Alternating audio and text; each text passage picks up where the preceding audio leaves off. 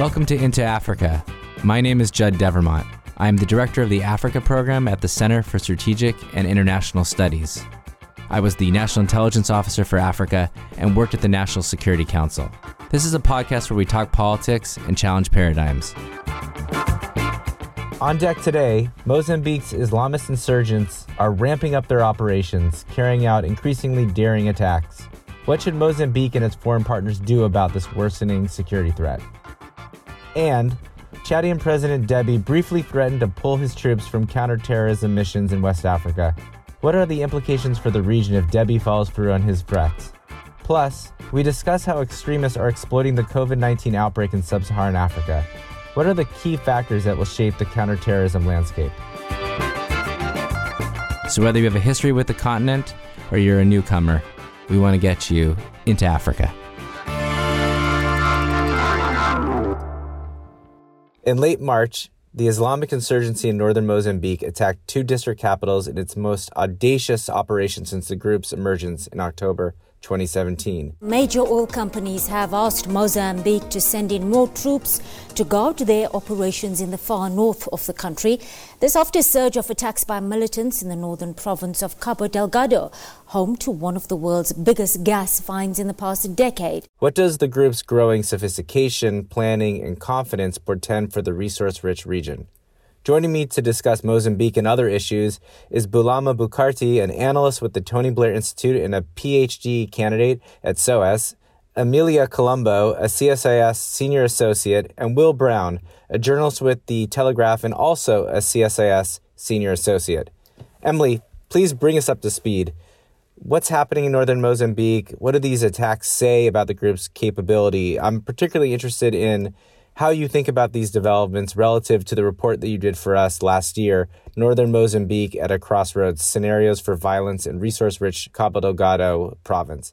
Thanks, Judd. So for your listeners who maybe didn't read the paper or are a little fuzzy on the details, I'm sure they all read it. At least twice, especially now that we're all sheltering in place. What better time? But, out of a courtesy for those who may have slipped through the cracks. We published this paper in the fall, and we looked at violence in Cabo Delgado through the lens of insurgent capabilities and the government's strategy.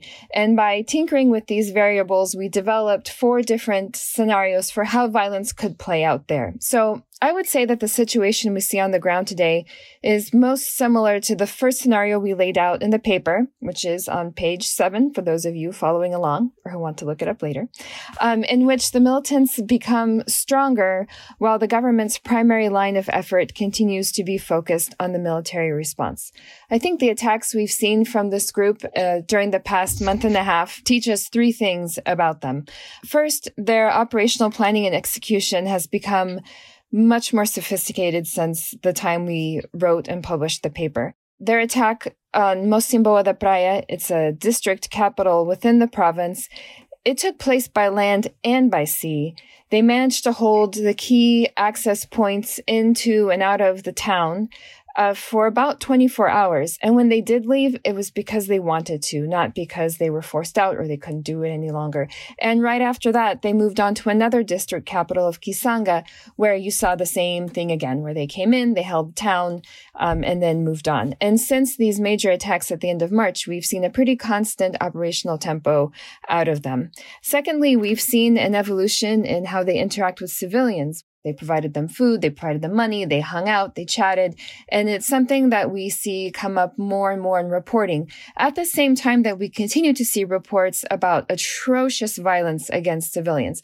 And it's a little unclear why there's this disparity, if it's a local leader making a decision in the heat of a moment, if it's a function of who they're interacting with, whether they be Mwani or a different ethnic group, whether they be Muslim or Christian, that's a little bit unclear still. And finally, we see them, like they have been so conservative in sharing who they are and what they want these past 3 years. And finally, we have video.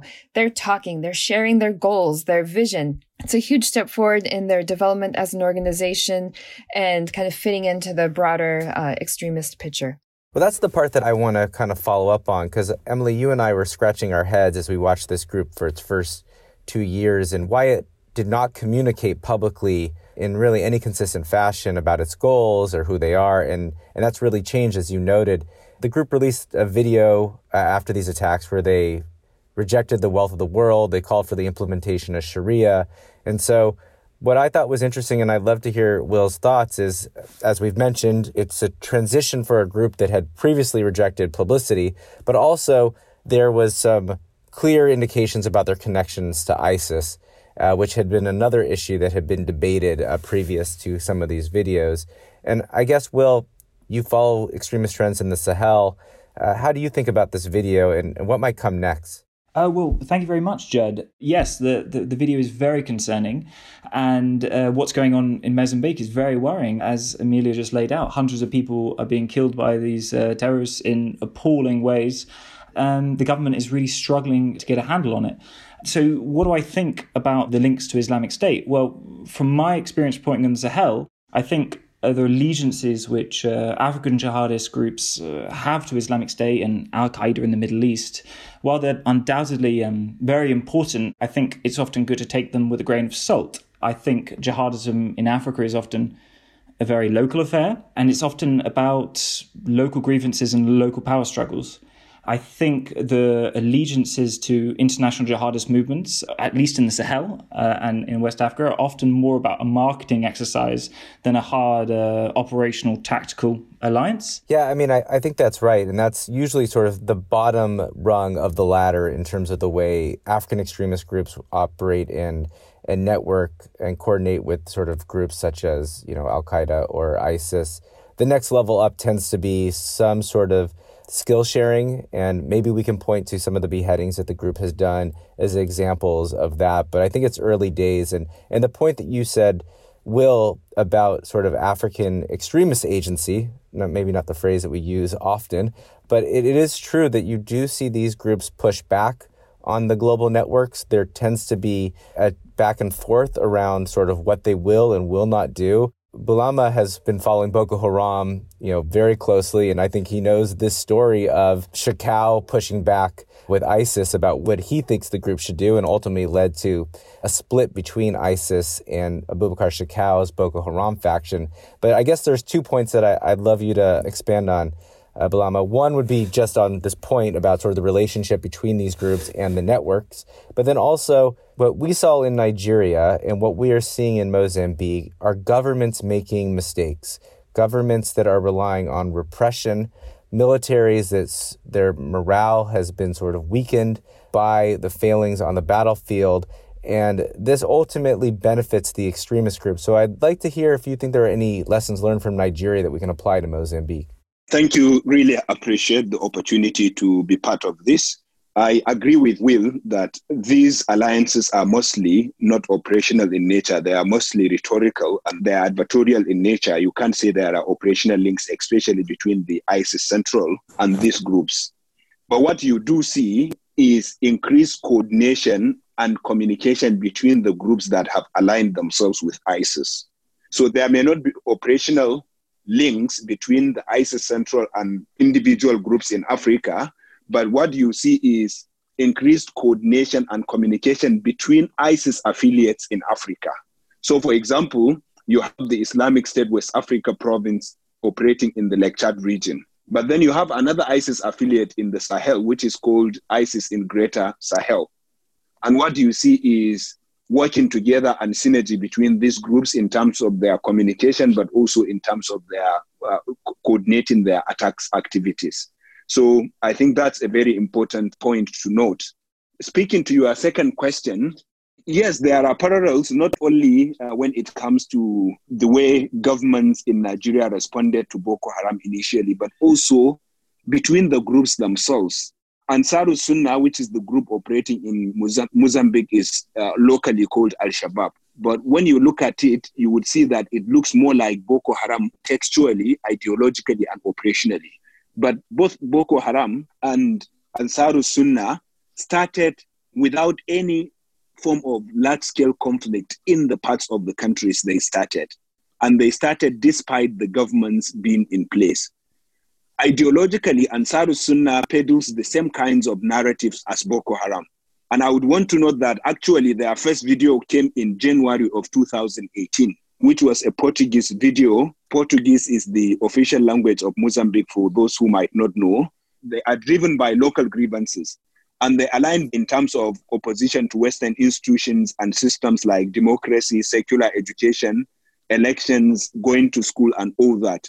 So ideologically, they are very much similar, but also operationally, you see the kinds of deliberate targeting of innocent people. So I would conclude this by saying, my impression is that Ansar Sunnah today is where Boko Haram was 7 years ago.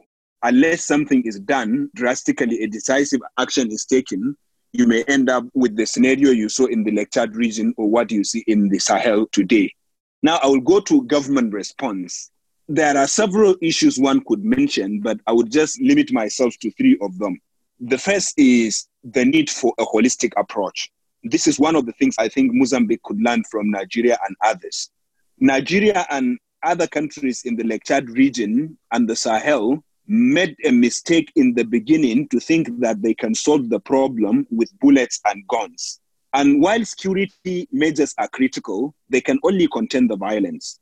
A comprehensive package must go beyond securitized approach to deal with the ideology that these groups thrive on, address the grievances they exploit to recruit young people, and also build infrastructure so that communities may feel the presence of government and resist any effort to undermine the government. The second is the need to work with communities.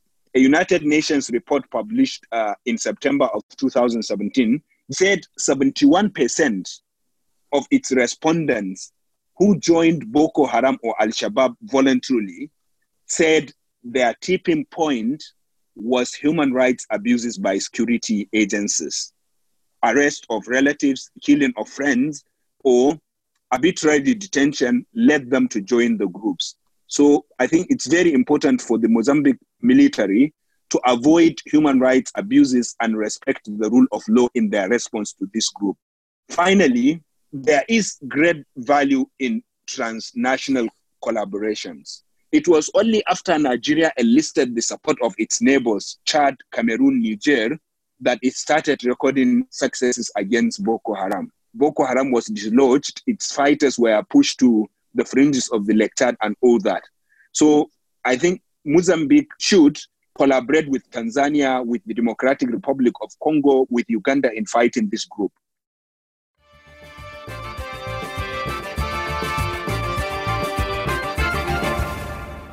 Bulama, that was a great rundown. First of all, you set us up perfectly to talk about Emily's newest paper on our website, which talks about some of the ways the Mozambican government should be responding to the crisis in Cabo Delgado, and some of that will echo your points.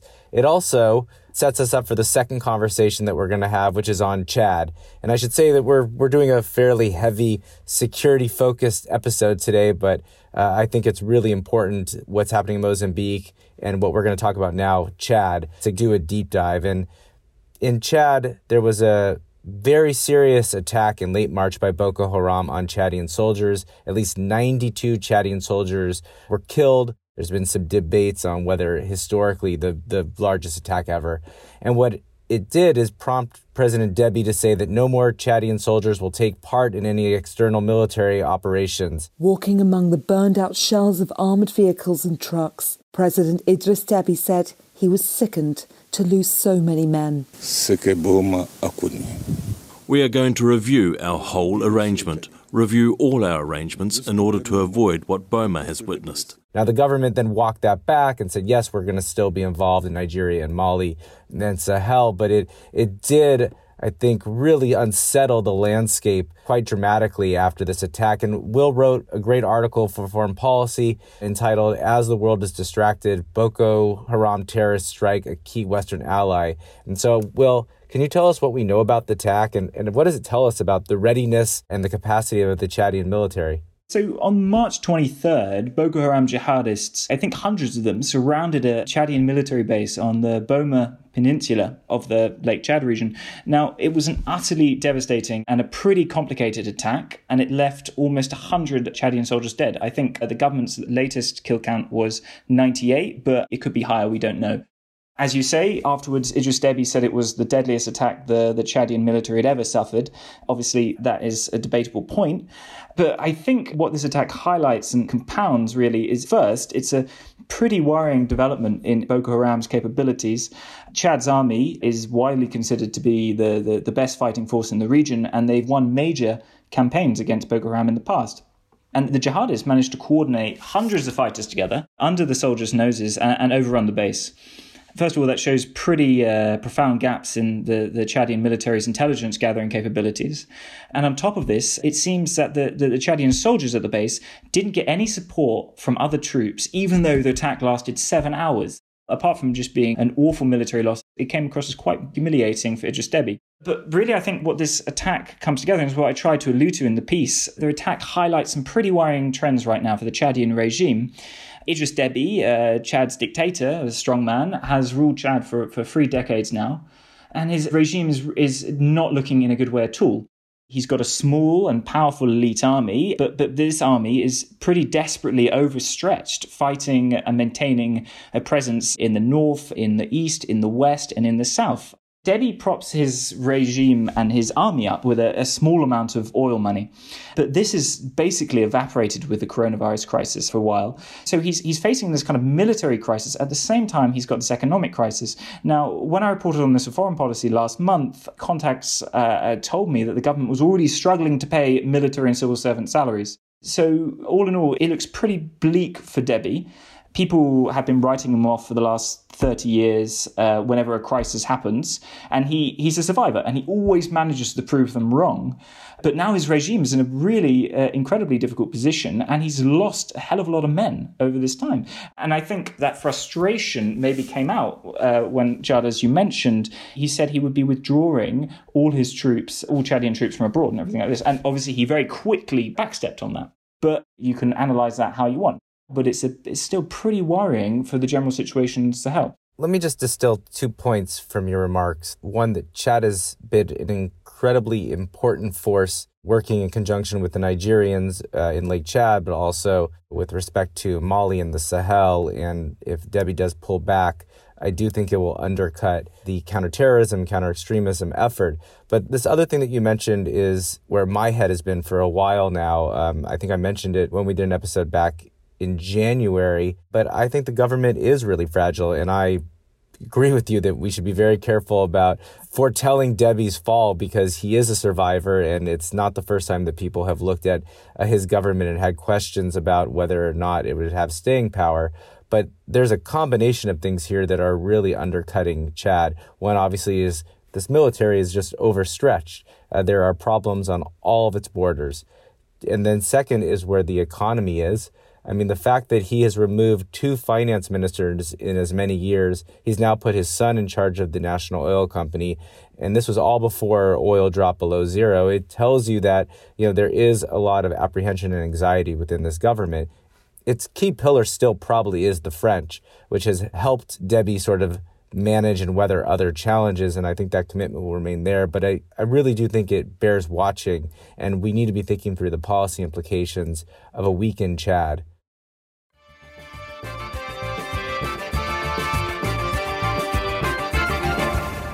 Moving to our main topic, all of our guests have been thinking a lot about COVID-19's effect on violent extremists in the region.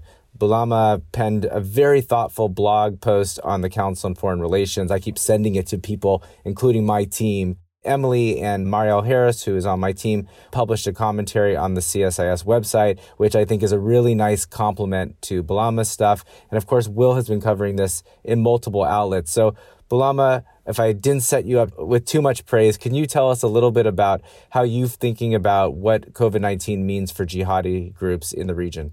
Oh, thank you very much. In that Council on Foreign Relations piece, it was an attempt to predict what African jihadi groups could do in the context of a COVID confusion.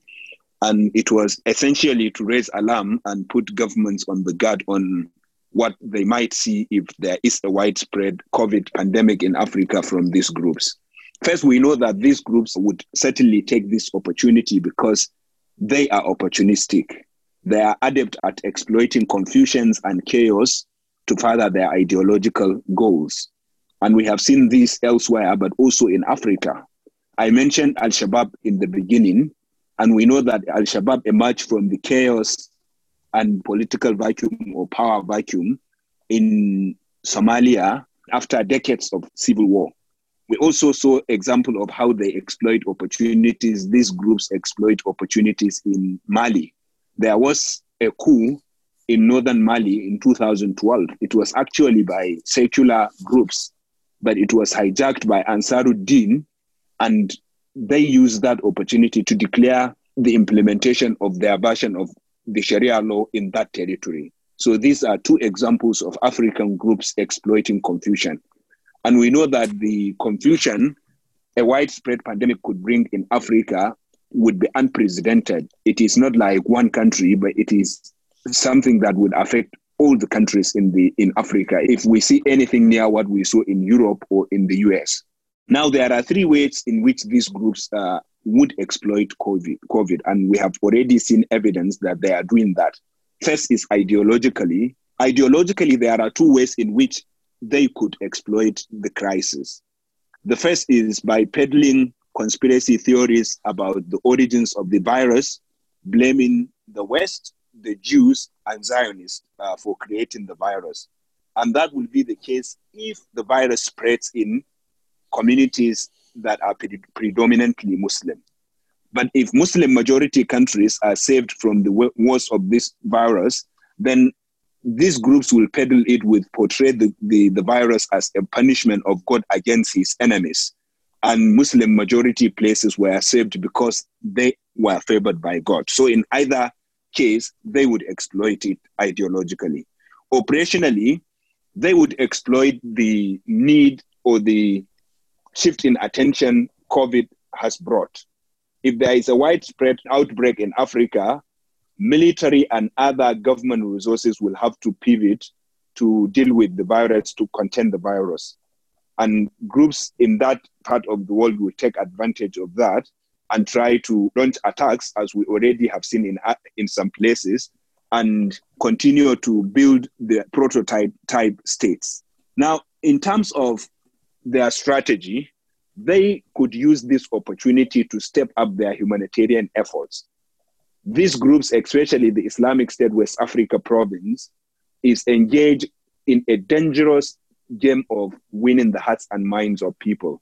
And Emily has spoken to this in the beginning when she was speaking about the change in Ansarus Sunnah's modus operandi. What we see in ISWAP, just like what Emily said, is this attempt by the group to draw communities near by being good to the communities, by delivering good governance to the communities, if you like, in form of building infrastructure, providing medicine and all that. And so if there is a widespread pandemic, government resources may have to pivot to contain the virus, which will then create more humanitarian need in the areas affected by extremist violence. And these groups can then step up their efforts to build relationships with the communities and win their heart. And that is very dangerous long term. Yeah, there's a potential here for this to be a real vicious cycle as governments become overwhelmed by responding to COVID-19. That creates openings for the jihadist group. And then we sort of keep going and going like this. And I fear that some of the advances that regional governments and the international partners have made could be reversed. Emily, what can you add to this to help us think about either on the extremist side, how they could take advantage of COVID-19, or maybe elaborate a little more on the constraints that the governments face right now in terms of dealing with COVID-19 and the extremist threat? I think starting with the extremist, building a little bit on what Buluma just said, actually taking advantage of a piece that the Tony Blair Institute published earlier this year that showed, looking even beyond Africa, how extremist groups will jump in and provide goods and services in times of crisis. And that includes groups in Africa. So while we may not have a huge body of evidence that this is happening now, I totally agree with Buluma. This is something that we should be keeping a close eye on because they do have an unusual opportunity, if they're willing to give it a shot, to step in and to really up their propaganda game, up their civilian outreach, provided that some certain factors are in place to allow them to do so. And they could take an advantage on the soft side in their greater, more extremist effort. I think the states are in a very tough spot where you have competing priorities. And which one do you prioritize? Do you continue your focus on, do you just sort of ignore what's going on with this pandemic, close your eyes and just help whoever is working on counter-extremist operations stay focused on that? Or do you tap into that reserve and bring them into your pandemic planning and control? I think either way, they're kind of gambling on the future and what is going to have the biggest impact on their future. Is it the pandemic? Is it the extremists? And once that decision is made, how do you redeploy your resources, your limited resources, to manage the threat you perceive to be the greatest? It also brings up a question about the international partners too, right? How do we think about, for example, France or the United States or the European Union? So France has said they're going to continue Operation Barkhane, even though at least 4 of their soldiers have tested positive. The U.S. is continuing to carry out its strikes in Somalia without pause, although it's asked most of its contractors to come back to the base in Djibouti, not to live off campus, in part because of fears about the growing number of COVID cases in Djibouti. I'm curious what you're hearing, and how long is this tenable to continue to have the international community doing this work while the caseload in Africa continues to rise and there'll be concerns about their own soldiers becoming infected? Well, I think these are some really, really interesting questions. And I might be a bit annoying to say that everything is moving so quickly right now that we don't really know yet. For example, you mentioned France. I can't see France abandoning the Sahel anytime soon. They've invested too much in the region, kind of both economically and militarily. And they've lost quite a few lives there as well. I don't think they're going to let up the pressure anytime soon. America is a more interesting example. I mean, who knows what's going on in the White House, right?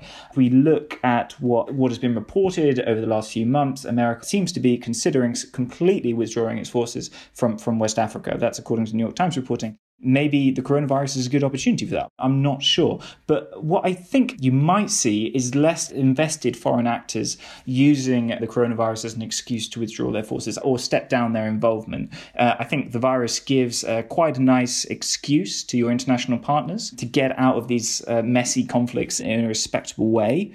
As Boulama and Amelia have alluded to, I think national governments are really going to struggle to keep the pressure up on insurgencies as they need to focus ever more on the virus. The issue I'm really worried about right now is really how is the ongoing coronavirus pandemic going to affect the humanitarian responses in crisis zones?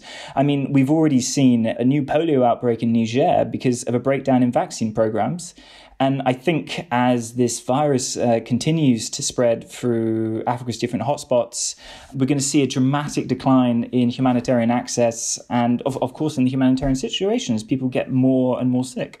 Yeah, and your point about different actors will respond differently is spot on. So the UN said that they're no longer going to do any rotations to their missions and that units should stay in place, but the Irish actually have decided to pull out from MINUSMA from Mali, actually in defiance of Guterres' call. And I think we'll see more countries make those sort of individual decisions based on their own calculus about health risk and their commitment to these counterterrorism fights. I want to end, Emily, with the piece that you did with Marielle, because at the very end, you identify key factors that will shape the security landscape in the coming weeks. And it might be helpful for our listeners just to hear what those are and what are the things that African governments can do to avert a worst-case scenario. Sure. So we identified in the piece 3 factors that we thought were important to monitor to see how the security landscape really shakes out both during and immediately after this health crisis. First, we think it's important to keep an eye on state priorities. I kind of already alluded to this.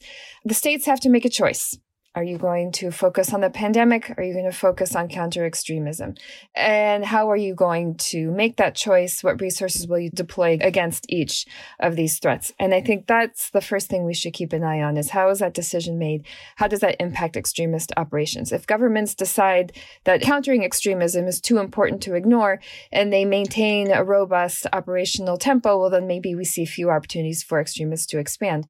To the extent that governments are more closely monitoring borders and road traffic in light of shelter-in-place orders and lockdowns, we may see insurgents having a more difficult time accessing safe havens, accessing supply lines, and thereby less able to conduct successful operations. But conversely, we could see the government decide that they need more military resources dedicated to their COVID-19 response, and they start taking away money, personnel, equipment from those who are fighting extremists, and then we see the ensuing consequences of that. I just wanted to note that, the best thing for governments to do is to tread the fine line between the two, because both are very deadly enemies, and you can't let one off because of the other.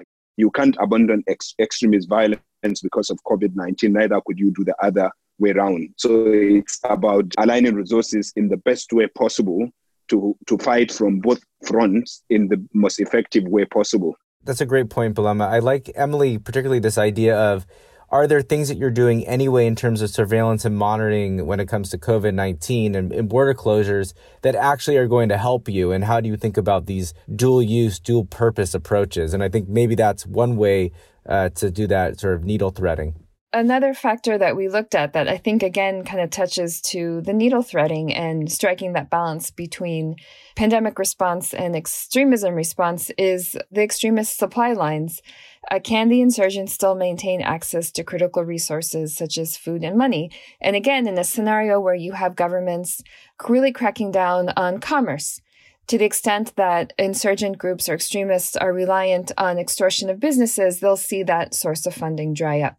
To the extent that road traffic is restricted and these groups are dependent on taxing people who are walking by, driving by, we'll see that line of funding start to dry up. And then what does that mean for their operations and how they treat civilians? We've talked about the opportunity this provides these extremist groups to show kindness towards civilians, to provide them some rudimentary health care, food, what have you. But in a scenario where they find their own resources reduced, are we likely to see more violence towards civilians, as sort of an undercutting of any progress towards hearts and minds? Finally, I think we really need to be mindful of the health status of fighters on both sides. Extremists are human, and while they are pretty isolated out in the hinterlands of a lot of these places, they do come into contact with civilians when they launch operations, when they go into town.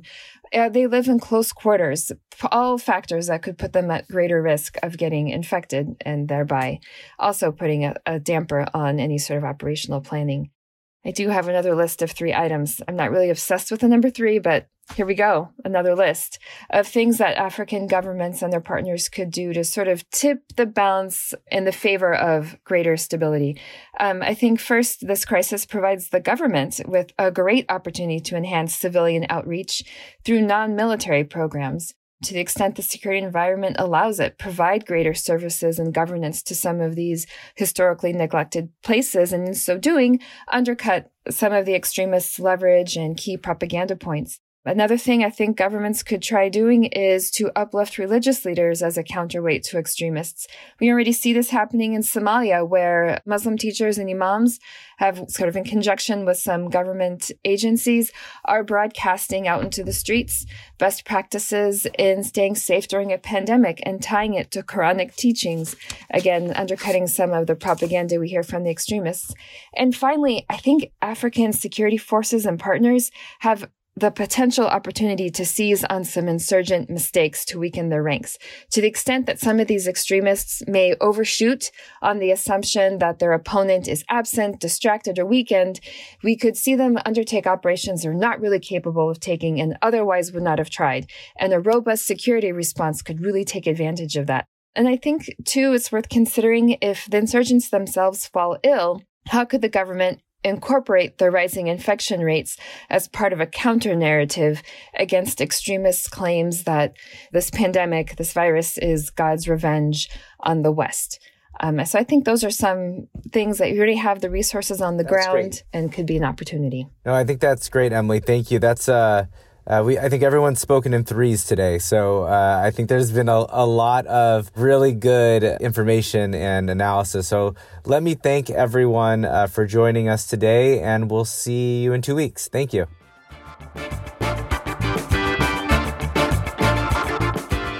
Thanks for listening. We want to have more conversations about Africa. Tell your friends, subscribe to our podcast at Apple Podcasts or wherever you find good content. You can also check out our analysis and reports at csis.org/Africa. Thanks.